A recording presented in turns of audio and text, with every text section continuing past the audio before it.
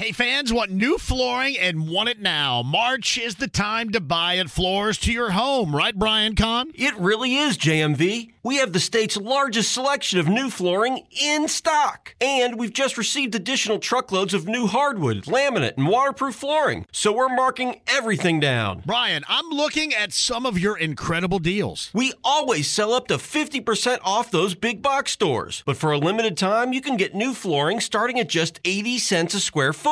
80 cents a square foot? That's incredible. That's 3 rooms of hardwood, laminate, or waterproof starting under $350 at Floors to Your Home. And you can get it right now. We have over 1,200 styles in stock. Floors to Your Home is the place for the lowest prices anywhere in Indiana. I'm doing my whole house. 3 very convenient locations: Avon, Noblesville, and Brookville Road. Who has the lowest prices on flooring? Floors to Your Home. That's who. Andy Moore, Automotive Group Hotline. Stephen Holder of ESPN joins us.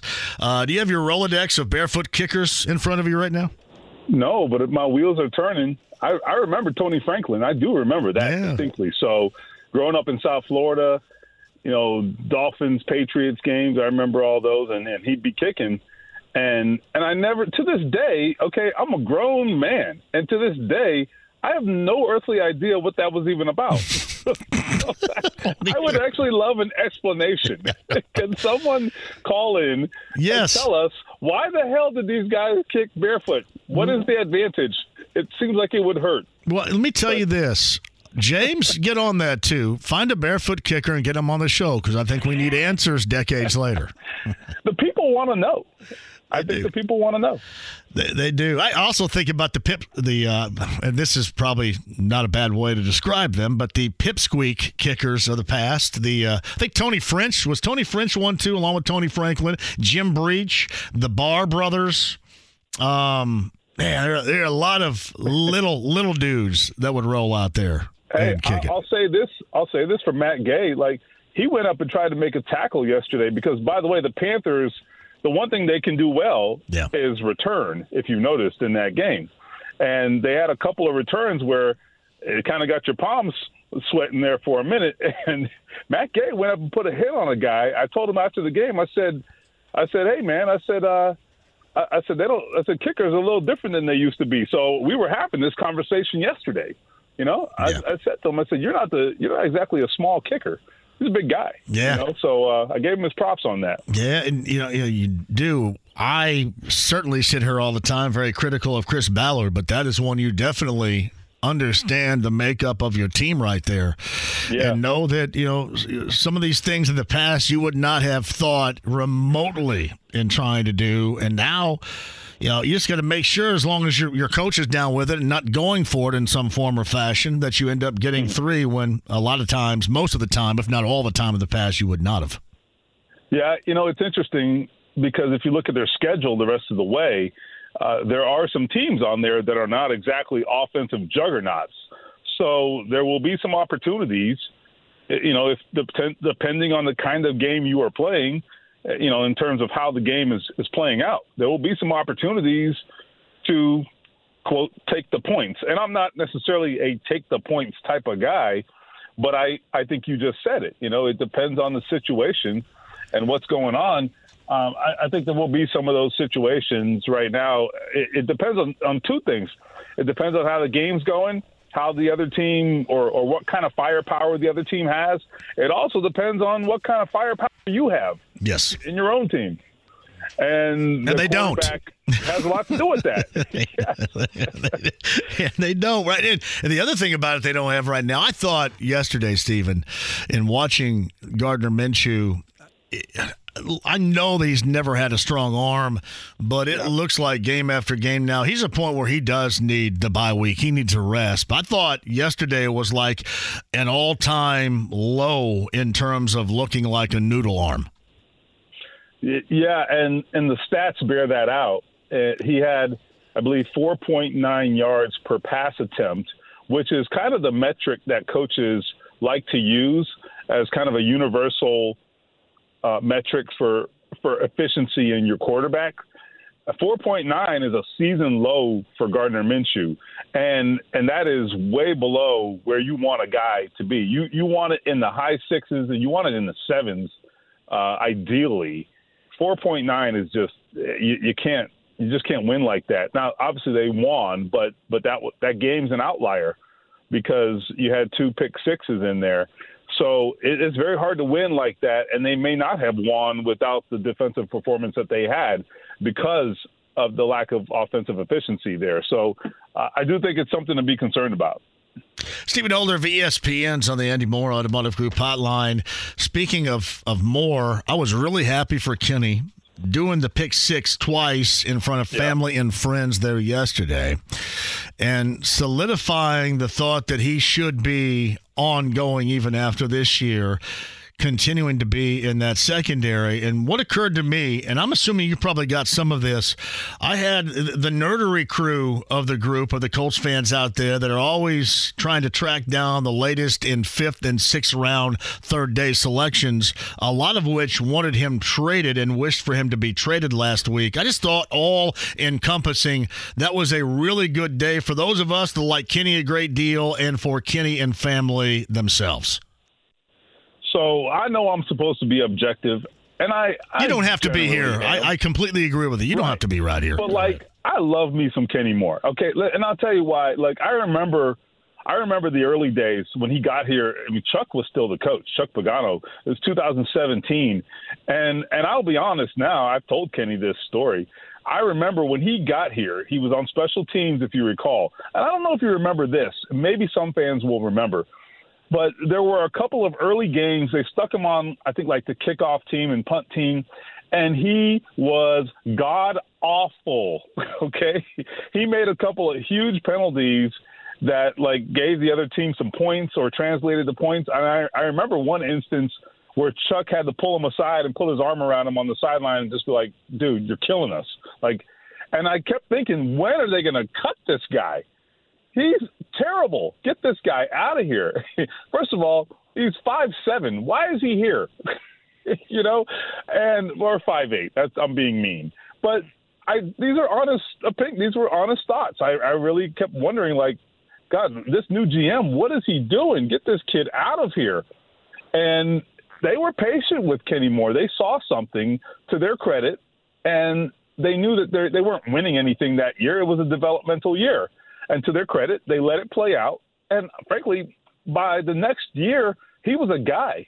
All right, he was literally playing every down on defense by the next year. I mean, it happened really fast, and it's a credit to Kenny, and give his sister some credit and his mom. They've made him who he is. He lost his father a few years ago. I think while he was in college, he lost his dad. And they had been estranged for a long time, and they had reunited, and it was a real, boost for him because, he got to see him kind of, get his football career underway a little bit. And then he passed away. I believe he had an illness and passed away some years ago. And that was a big blow to the family, obviously. But, they've always been tight-knit, you can tell. And he, they mean a lot to him. And to see him with that joy after the game, for his sisters to be there to witness that. I mean, the context of their father not being with them anymore is a big part of it, I think, and what has brought them closer together.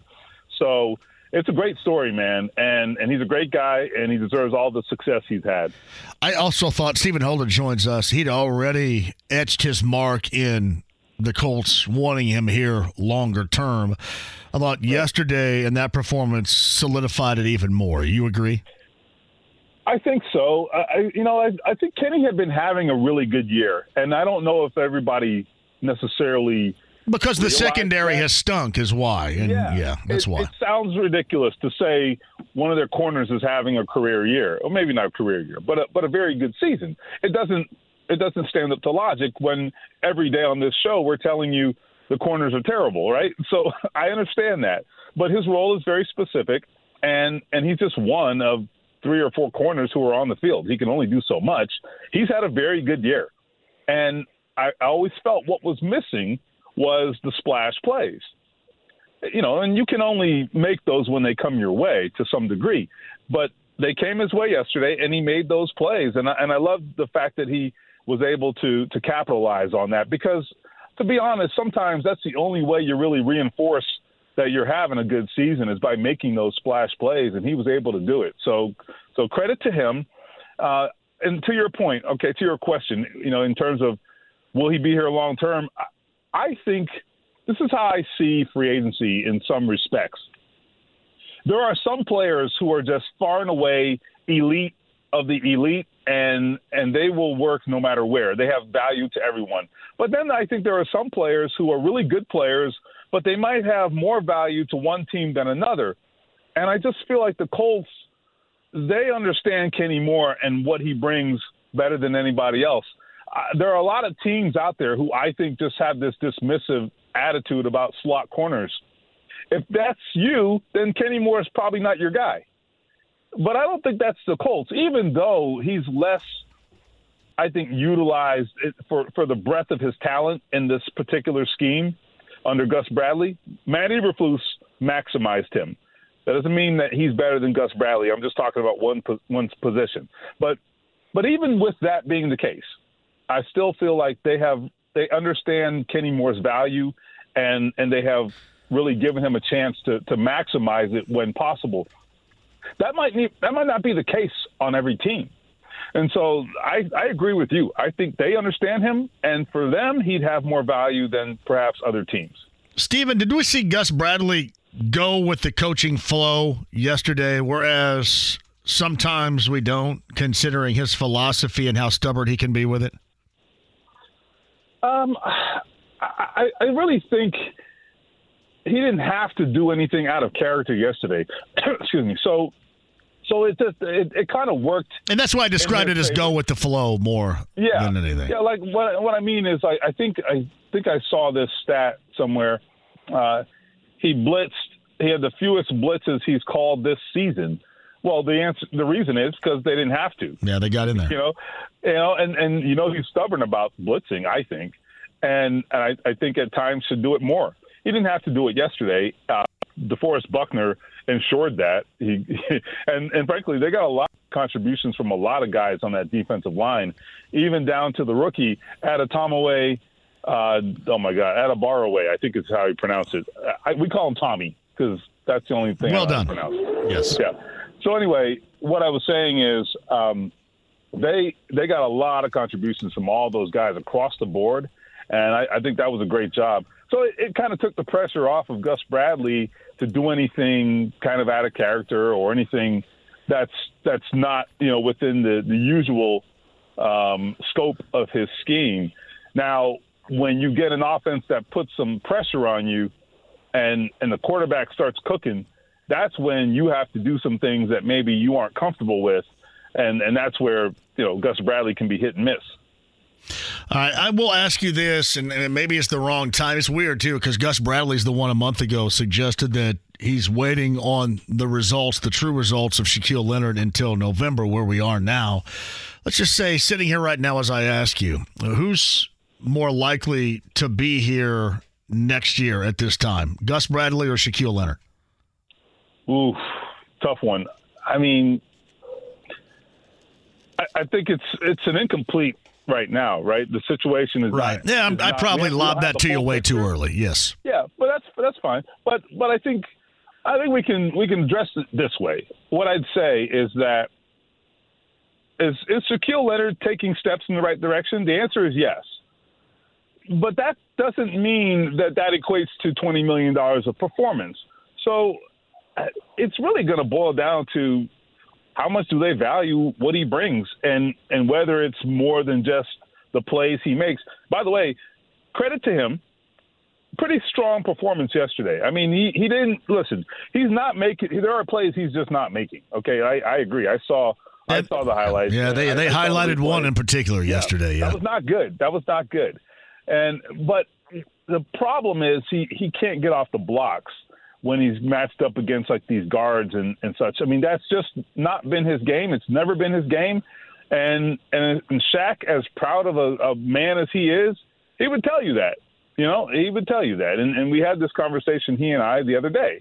He's a guy who, in the previous iteration of the Colts defense, he was allowed to play in such a way where he did not have to encounter those blocks. Now he is, and that's just not his game. I mean, he weighs like 215 pounds, okay? That's what I weigh, and I ain't tackling anybody, okay? So I just think the situation is he's not ideal for the scheme they're running, or the role that he's playing in this scheme is not ideal for him. That's a fact, and I don't know how you fix that. In terms of Gus Bradley, I mean, obviously it's not an either or, right? It doesn't mean if Gus Bradley stays, Shaq Leonard goes. If Shaq Leonard stays, Gus Bradley goes. I don't want to frame it that way. So let's be clear. But I mean, with Gus Bradley, I think the last, what do we got left? 8 games. I think these last 8 games matter a lot. I do too. For him. Yeah. I think they matter a lot. And here's the deal. The reality is, I think he's acceptable as a defensive coordinator, but is he the right guy going forward? That's a question Shane Steichen has to answer. Remember, he did not hire Gus Bradley. He was a package deal.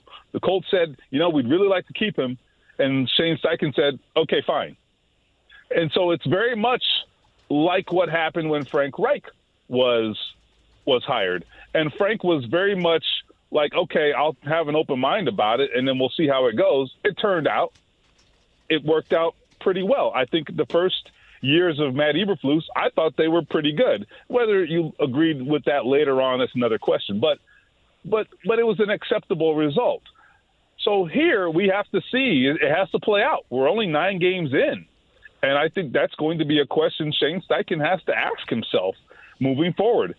And I don't know what his defensive preferences are. I don't know. And that will be a very interesting conversation to have as we move forward. But I still think that's a very important point to remember. He did not hire Gus Bradley, and the results have been inconsistent. So that is going to at least make it a question moving forward in my mind. Kind of makes you wonder, too. Gus Bradley stays, same system. You're getting the same results as far as playing time for Shaquille Leonard. It may not match up monetarily, as you mentioned anyway, so it may not matter. But it certainly it matters more if it is Gus Bradley in the future, knowing that's how he's going to be utilized. I mean, that will never match. Yeah, now one thing I will bring up is, we could have had a similar conversation about Kenny Moore last year. Yeah. He did not adapt well to this Gus Bradley defense, to the point where I wondered, okay, well, what's the point in terms of, like, maybe he'd be a better fit somewhere else. To the credit of the player and the team, they have figured it out, and he has become someone who is now contributing greatly to the defense. So the question then becomes, can Shaq Leonard make a similar transition? The difference with Shaq Leonard is he has physical challenges that Kenny Moore doesn't have. And we all know what they are. We've been talking about them for 2 years. So that's what makes those situations a little different, and it complicates things in a situation that's already complicated. Would have Kenny been cool if they would have, in a pinch, moved him to the outside to see what he can do, as opposed to keeping him where he is most comfortable and certainly in his career most effective? He really hasn't answered the question. We did ask. I asked. Others asked. My sense is that he didn't want to do that. Okay. But he didn't say that explicitly. I think the decision was made collectively that was not the best move, and I think you could argue there's some strong rationale behind that. As bad as it was, okay, in previous weeks, I agree. There's nothing you can say to mitigate what happened. It was terrible, but listen, he has an important role at playing that nickel too, because he can do things there that no one else can do from that spot. So you would weaken that spot and maybe put him at another spot outside where he's not at his best. He can play it and be effective, don't get me wrong, but you're going to get more production out of Kenny Moore in his traditional spot. So I think that it's kind of a damned if you do, damned if you don't situation, I guess. And you don't get that performance from Kenny Moore yesterday if he's playing in a different role. Right. He's playing in the middle of the field where he's comfortable and he can cover a lot of ground, and so I don't know. He can kind of play with his eyes on the quarterback, and so that's where he really can be maximized. I don't know. I mean, to answer your question, did he want to move outside? My guess is no, but I also think I understand to a degree why you don't do it. Hey, 30 seconds, Stephen, remaining here. Braden Smith, Zaire Franklin, I know in a week in which they have to travel to Frankfurt, Germany, they didn't play yesterday. What about Sunday morning against New England? I don't know, man. Braden Smith, I think at this point he needed to have been back in practice by now to really get back into the swing. I mean, he hasn't played in several weeks.